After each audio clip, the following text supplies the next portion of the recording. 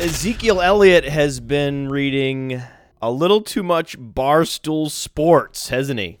The objectification of women that is very Barstool has infected Ezekiel Elliott. Ezekiel Elliott has risk factors similar to Dalvin Cook and Joe Mixon in this draft class.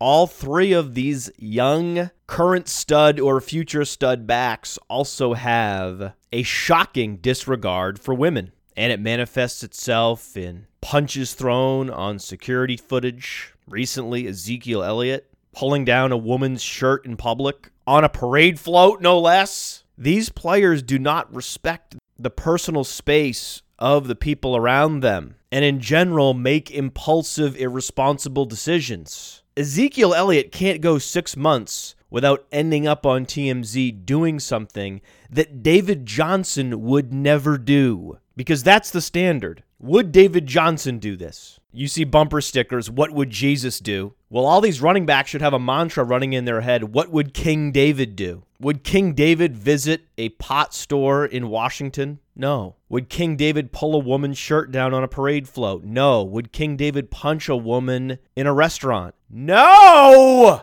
That's why David Johnson's the number one running back in Dynasty, because we know he's not going to get busted for breaking the league's substance abuse rules, a la Le'Veon Bell, or its personal conduct policies, a la Ezekiel Elliott and Joe Mixon. Even if they haven't yet, you know those players are at risk. Dalvin Cook is at risk. Multiple incidents at Florida State. They just weren't caught on security footage. That's one of the reasons why on our rookie dynasty rankings, playerprofiler.com/player-rankings, we have Leonard Fournette ranked ahead of Dalvin Cook, because Leonard Fournette seems to love the game and respect others in a way that Dalvin Cook does not. David Johnson seems to love the game and respect others in a way that Ezekiel Elliott does not. That's why in our overall dynasty rankings, David Johnson remains in the number one position, and he will be in the number one position for the foreseeable future. We're about to start up the Roto Underworld patron-only dynasty league. It's another dynasty league that we've started, but from now on, all the dynasty leagues that we start for listeners will be for patrons only. Go to patreon.com, patreon.com, and search Podfather if you want to support the show and join a future listener league. There will be more Dynasty and Redraft listener leagues to come, but they will only be available to those who care about the show enough to support it, the non-free riders. And Ezekiel Elliott is now the favorite to be elected president of the all-Dwayne team. Talk about Wayne versus Dwayne. Are you more like Dwayne Bowe, or are you more like Reggie Wayne? Wayne or Dwayne? We know Larry Fitzgerald, before he even entered the league, was a Wayne. And we knew Larry Fitzgerald's teammate, Michael Floyd, was a Dwayne. Seems there are a lot more Dwaynes at the running back position now. There are fewer Dwayne wide receivers. It used to be there were a lot of Dwayne-type wide receivers, epitomized by, of course, Dwayne Bowe. But there seem to be fewer and fewer of the Dwayne Bowe archetypes in the league and more Larry Fitzgerald types. You see a lot more behavioral issues and work ethic related issues at the running back position than we do now at the wide receiver position. Running back's just hard. It's just a hard position to play. It hurts. It hurts more than any other position. So it would make sense that you have to be a little bit crazy to play it. Someone who's wired like Ezekiel Elliott, just rampaging through life, expecting others to clean up for him in his wake. That personality type is a better fit for the running back position than the wide receiver position. And we're seeing more and more of these Ezekiel Elliott's coming into the league. Welcome Joe Mixon, welcome Dalvin Cook. Get your BarstoolSports.com resumes ready, guys. Johnny Manziel is waiting for you. And we have some Dwaynes in the fantasy football community as well. Most of them I've blocked by now, but I continue to see the same name-calling Neanderthals show up on my timeline because they continue to bother the smart and productive members of the fantasy football community. Like last night, Ryan McDowell from Dynasty League Football one of the best follows on football Twitter, one of the best dynasty minds in the industry. He's quoted in my Dynasty Dominator, get it, playerprofiler.com/guides, a 100-page strategy guide that features precepts from Ryan McDowell. And someone was challenging Ryan McDowell's fee for Dynasty League services rendered, accusing Ryan McDowell of charging an unethical, exorbitant price.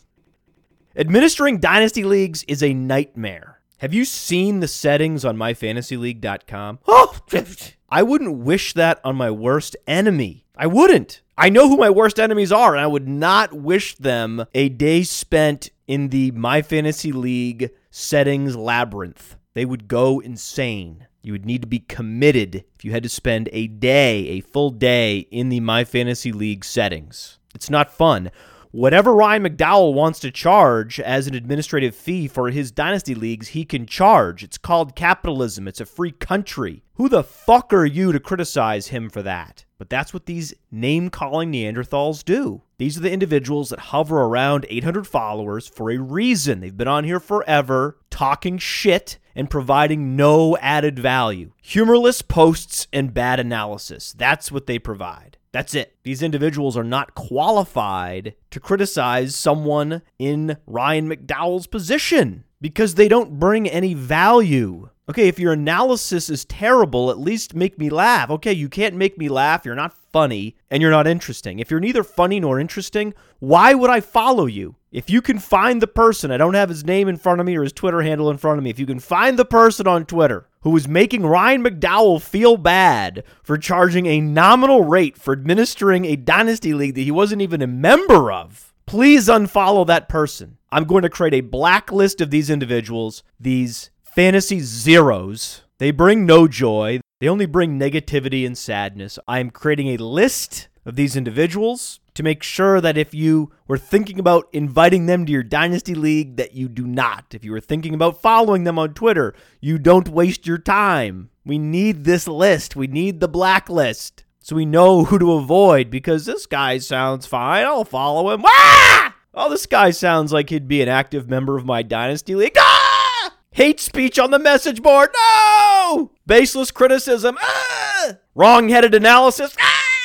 Go away! And if you're gonna join a Dynasty League, read the rules. They're posted. Here's the league dues. Here's the league prizes. Maybe use some simple mathematics to figure out how much the administrator is charging, and then you can make a decision whether or not you want to pay for that service or not. And then you can go ahead and not lob baseless accusations at one of the most prestigious members of this community, Dwayne. But Rex Burkhead's not a Dwayne. Rex Burkhead's not preparing for life after the NFL with BarstoolSports.com. No, Rex Burkhead just signed with the Patriots. Best case scenario for Rex Burkhead.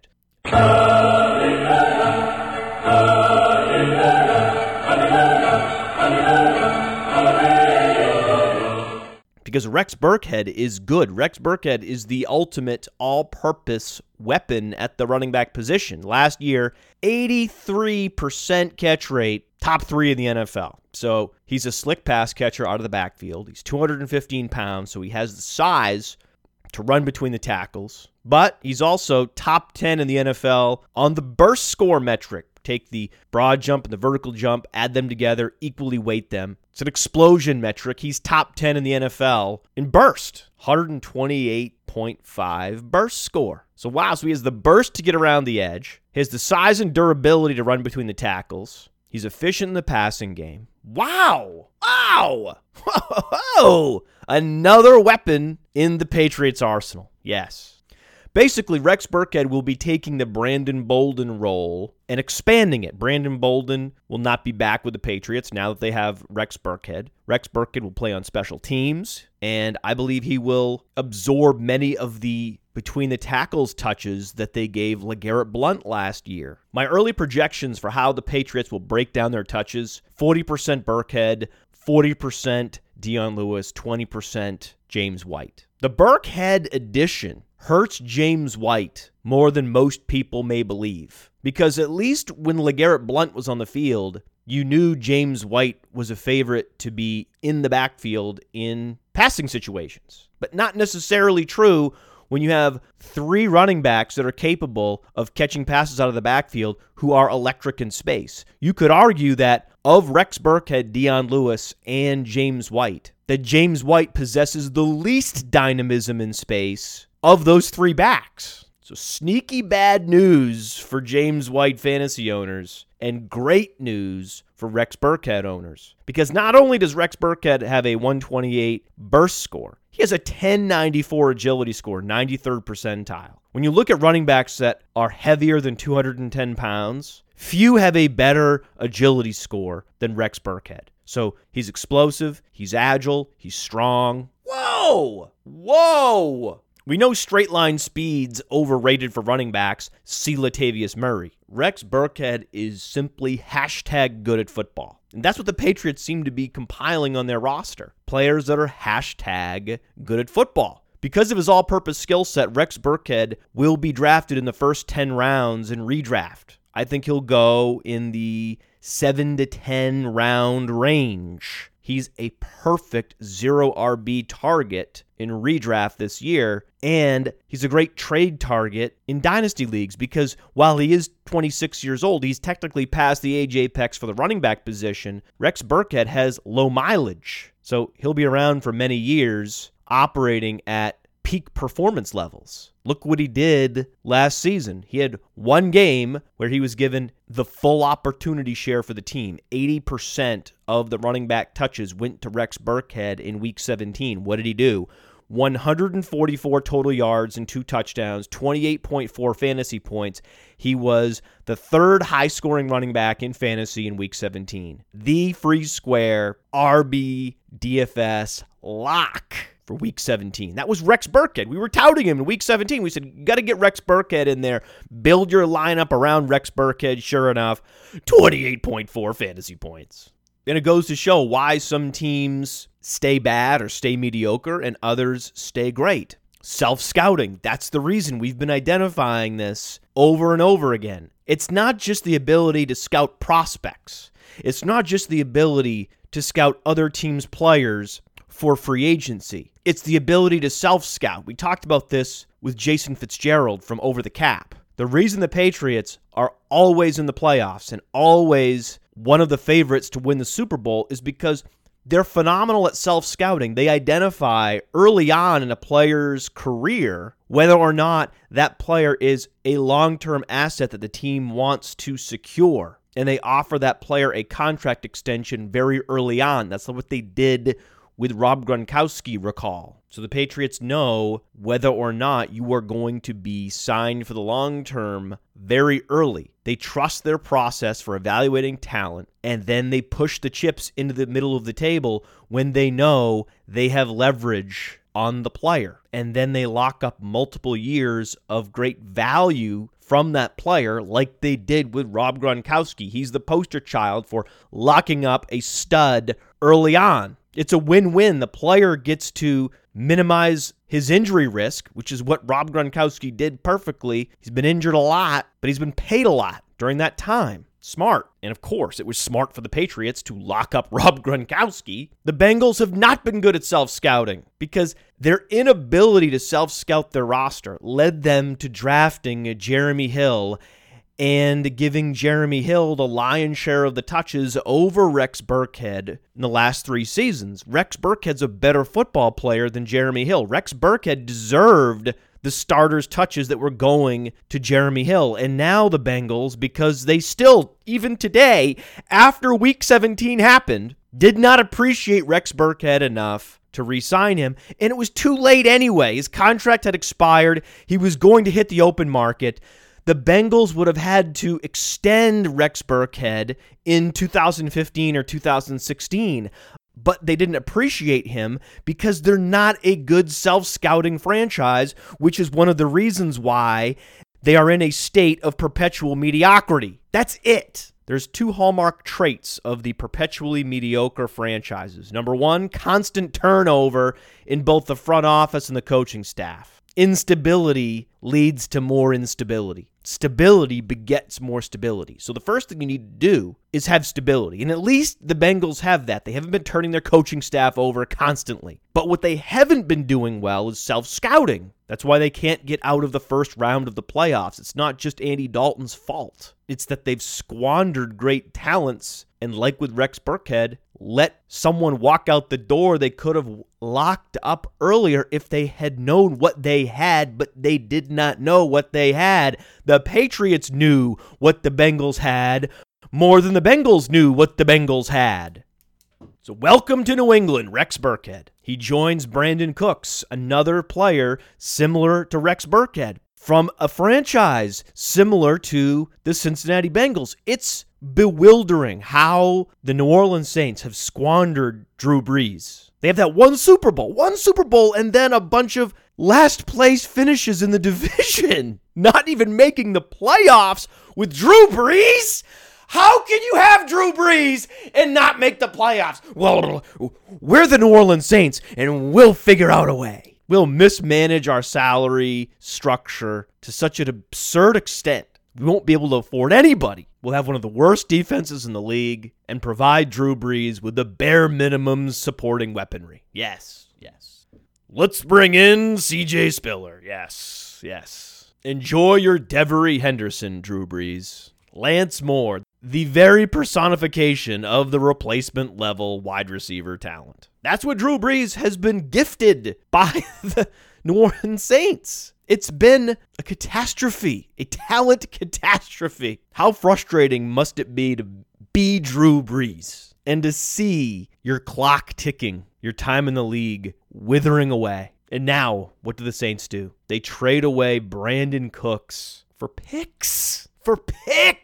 When you have Drew Brees on a ticking clock, you're trading talents like Brandon Cooks for picks. What are you doing? What? Oh, that trade made a lot of sense for both teams. No, it didn't. It only made sense for the Patriots.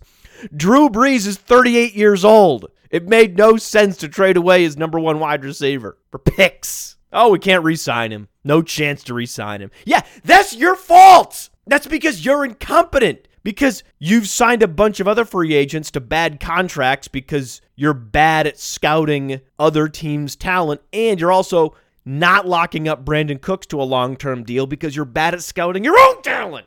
So Drew Brees is doomed. This is why some franchises will simply never win until they turn over everybody. A new front office, a new coaching staff, new everybody. The Saints need new everybody with the exception of Drew Brees. They need Drew Brees to stay as the quarterback and then change literally everybody else. And of course you want to keep Michael Thomas. Of course you want to keep Daniel Lasco, Willie Snead. Yes, those are great value players. Of course you want to keep those players, but you're in a position with a 38-year-old quarterback where you're better off blowing it up. Now closing in on a decade since the team won the Super Bowl. It's been almost a decade of flailing by the New Orleans Saints. And who wins the most? Of course, 40-year-old Tom Brady. He's the big winner. That's got to be so frustrating. You have the 38-year-old quarterback losing his best wide receiver to the 39-year-old quarterback. It just has to be maddening and perplexing. How did this happen to me? And you have to know that Tom Brady just feels blessed this offseason. Getting Brandon Cooks, getting a healthy Rob Gronkowski back, the development of Malcolm Mitchell all on the horizon. Now, gets Brandon Cooks, gets Rex Burkhead. The Patriots have always deployed a proper running back by committee because they only had specialists at the position. They didn't have an all-purpose, all-terrain, bell cow profile running back. But that's what Rex Burkhead is. Rex Burkhead is the best all-purpose talent at the running back position that the Patriots have had since Robert Edwards. Robert Edwards is now 42 years old. It's been close to 20 years since the Patriots possessed a running back with the every down skill set that Rex Burkhead now brings to the table. It's an incredibly exciting time to be a member of the Patriots or to be a fan of the Patriots because they are going all in. They are pushing the chips all in. We have a 39-year-old quarterback We have offensive linemen that are in their prime. We have defensive players in their prime. Now is the time. Now is the time to spend money in free agency. Now is the time to trade draft picks for stud players like Brandon Cooks. Now is the time, and they've done it. It's a pleasure watching the Patriots work, watching a team playing chess while 31 other teams are playing checkers. It's such a pleasure to watch. It really is. Just happen to be from New England and a fan of the team since childhood. This is the team. This team? Wow, I am blessed to be a fan of this team. I could be a fan of 31 other teams that are all approaching player personnel backwards. But I'm not. I'm a fan of the Patriots. Thank God. Well, there is one other team that is also playing chess other than the Patriots, and it's not the team you might think it is. It's the Cleveland Browns. There are 2 teams playing chess, 30 teams playing checkers, actually. One of them is in pure rebuilding mode, doesn't have a quarterback, has no chance to win, and they know it, and they're leveraging that knowledge. The other team is the Patriots. They have the best athlete of all time, better than Michael Jordan, better than Wayne Gretzky, better than Babe Ruth. They have Tom Brady in his prime, and they're going for it all. But both teams are making all the right moves based on the positions that they know they're in. The Patriots are in win-now mode, and they are doing win-now mode the right way. The Cleveland Browns are in rebuilding mode, and they are doing rebuilding mode the right way. The Cleveland Browns are the first NFL team to treat player personnel management like the NBA does. They are simply using cap space to acquire future draft picks. Teams in the NFL had never done this before. All teams in the NFL were assumed to strive to win this coming season. It was assumed that all money spent by NFL franchises was spent in a win-now mode. We've never had an NFL front office treat their roster as a dynasty owner would, building for the long term, punting the upcoming season in March. It's never been done before. Look at the Jaguars. What have they been doing? Signing Chris Ivory in the offseason.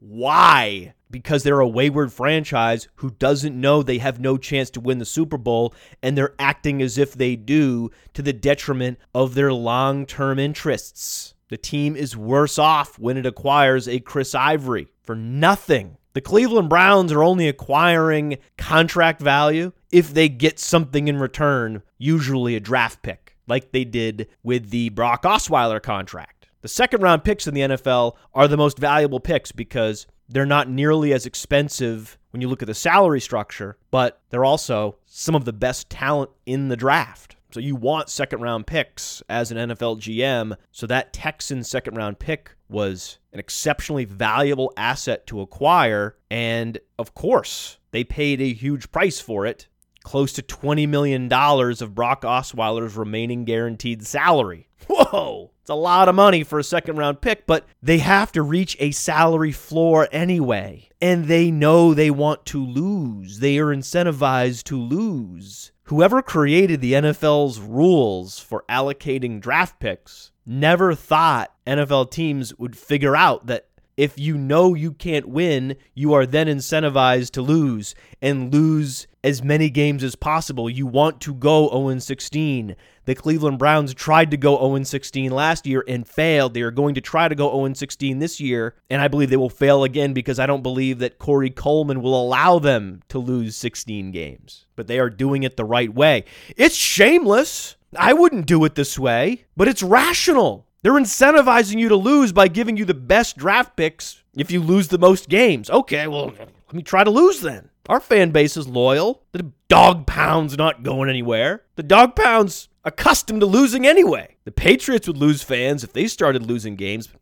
Not the Cleveland Browns. It's the perfect laboratory for tanking. We've seen some tanking on a very small scale in the NFL before. We talked about Week 17 of the 2014 season. The Tampa Bay Buccaneers benched their starters in the second half to ensure they would lose their Week 17 matchup against the Saints and secure the number 1 draft pick, which would become Jameis Winston, the consensus best quarterback in the class and one of the best quarterbacks to enter the NFL since Andrew Luck. So they were incentivized to tank, and they did. They tanked in spectacular fashion in the second half of their last game of the season. It was an underreported event. We talked about it on the show, but I think this show is the only show talking about it. Now the Cleveland Browns are tanking much more overtly. They're not waiting till week 17. They're starting in February. The tank is on, and it is making NFL analysts like Bill Polian incredibly uncomfortable, just yelling at the Cleveland Browns, calling them names, completely unprovoked on broadcasts and ESPN NFL Insider shows. Just bizarre. Bill, get yourself together. The Cleveland Browns are playing chess while other franchises like the Jacksonville Jaguars are playing checkers. It's a completely different game than the Patriots are playing, but they're playing it just as well. But they have to spend some money, so why not acquire Kenny Britt? It's a great signing by the Browns because Kenny Britt's still relatively young. If they get good in the next couple years, he'll still be a 30-year-old wide receiver capable of helping them. So I like the signing. If you're the Cleveland Browns, you don't sign a 32-year-old Brandon Marshall, but why not sign a 28-year-old Kenny Britt? Great value.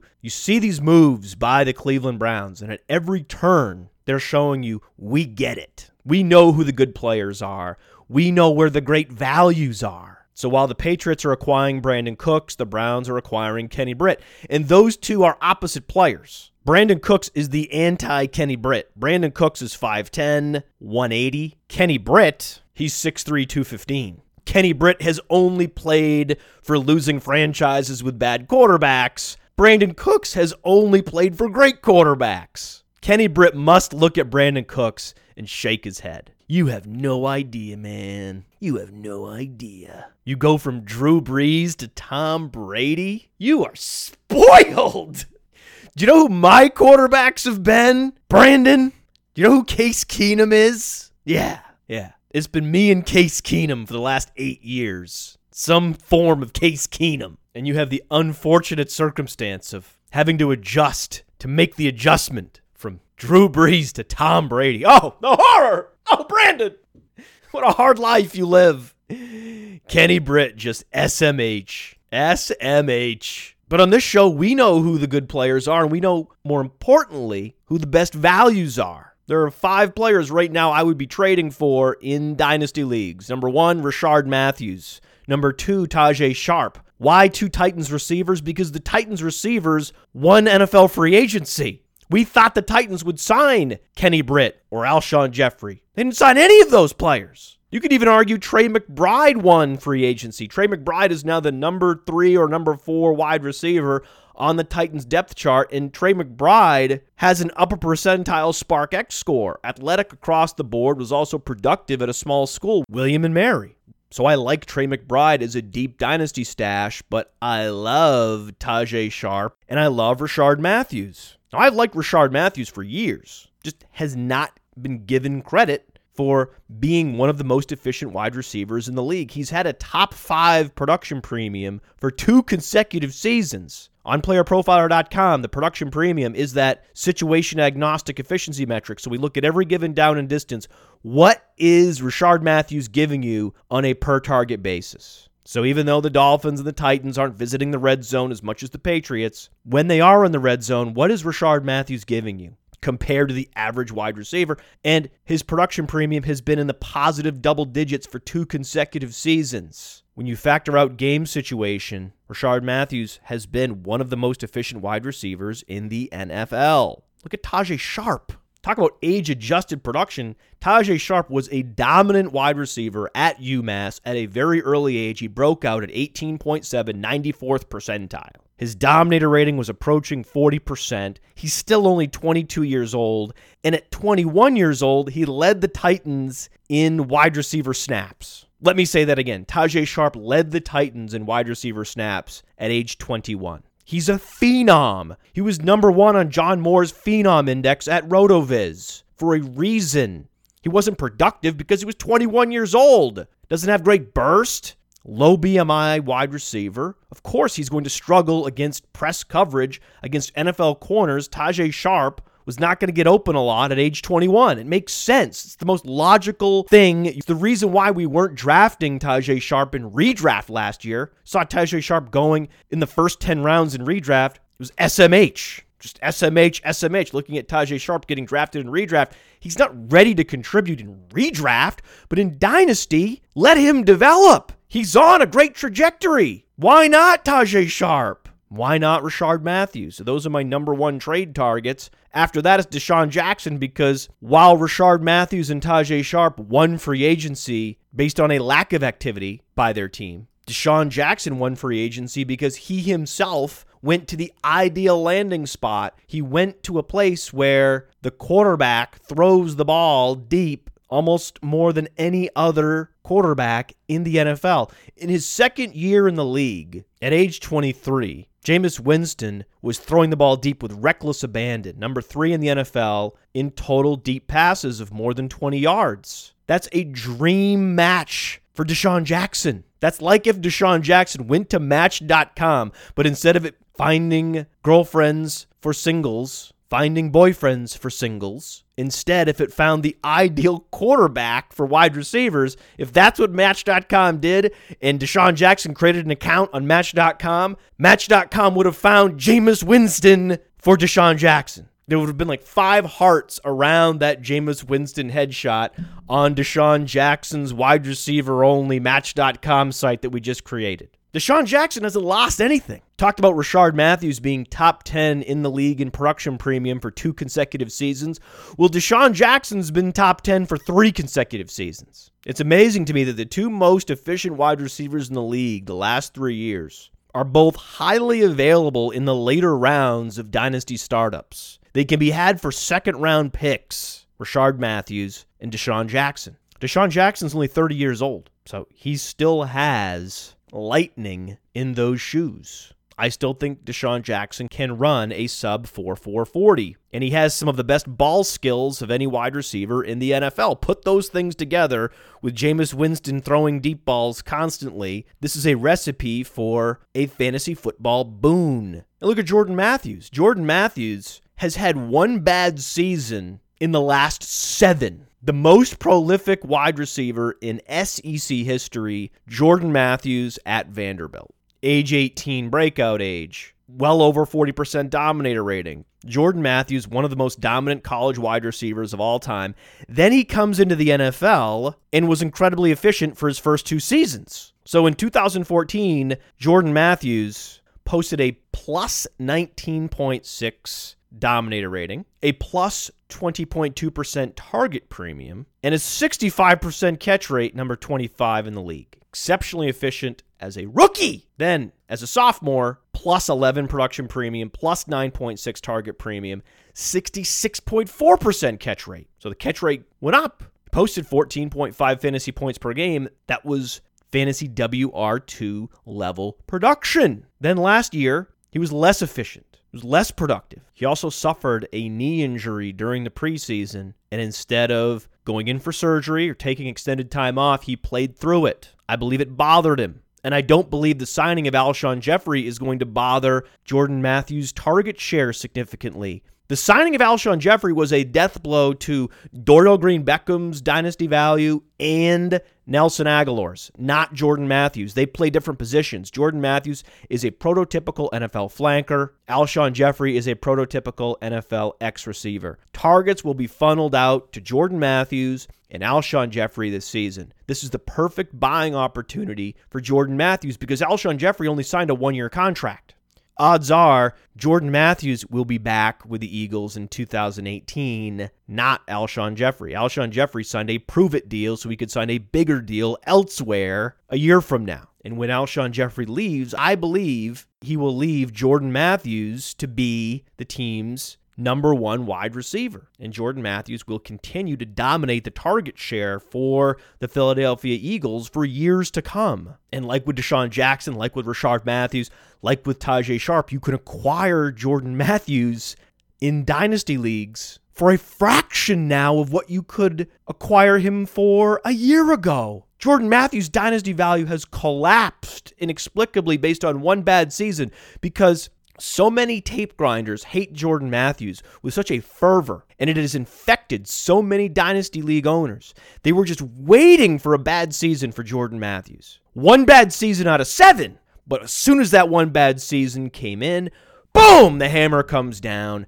Jordan Matthews' fantasy value is eviscerated. His dynasty stock collapses, and it's unfair. And when you see an unfair valuation collapse, that's when you move in for the trade in Dynasty. Now, the last player is Eric Decker. This is my shopping list. Rashard Matthews, Tajay Sharp, Deshaun Jackson, Jordan Matthews, Eric Decker. Why? Because Eric Decker is a sneaky cut candidate this offseason. Because Eric Decker is owed $8,700,050. Only $3 million of that counts against the cap. That means that the New York Jets would save $5,700,050 by cutting Eric Decker before June 1st. This is all according to overthecap.com. That's Jason Fitzgerald's site. We had him on earlier. Now, why would the Jets choose to retain Eric Decker? Well, if they think they can win, if they're delusional enough to think that they can make a run this year, then they will retain Eric Decker. If they think they can make a run this year, they also will likely sign a Tony Romo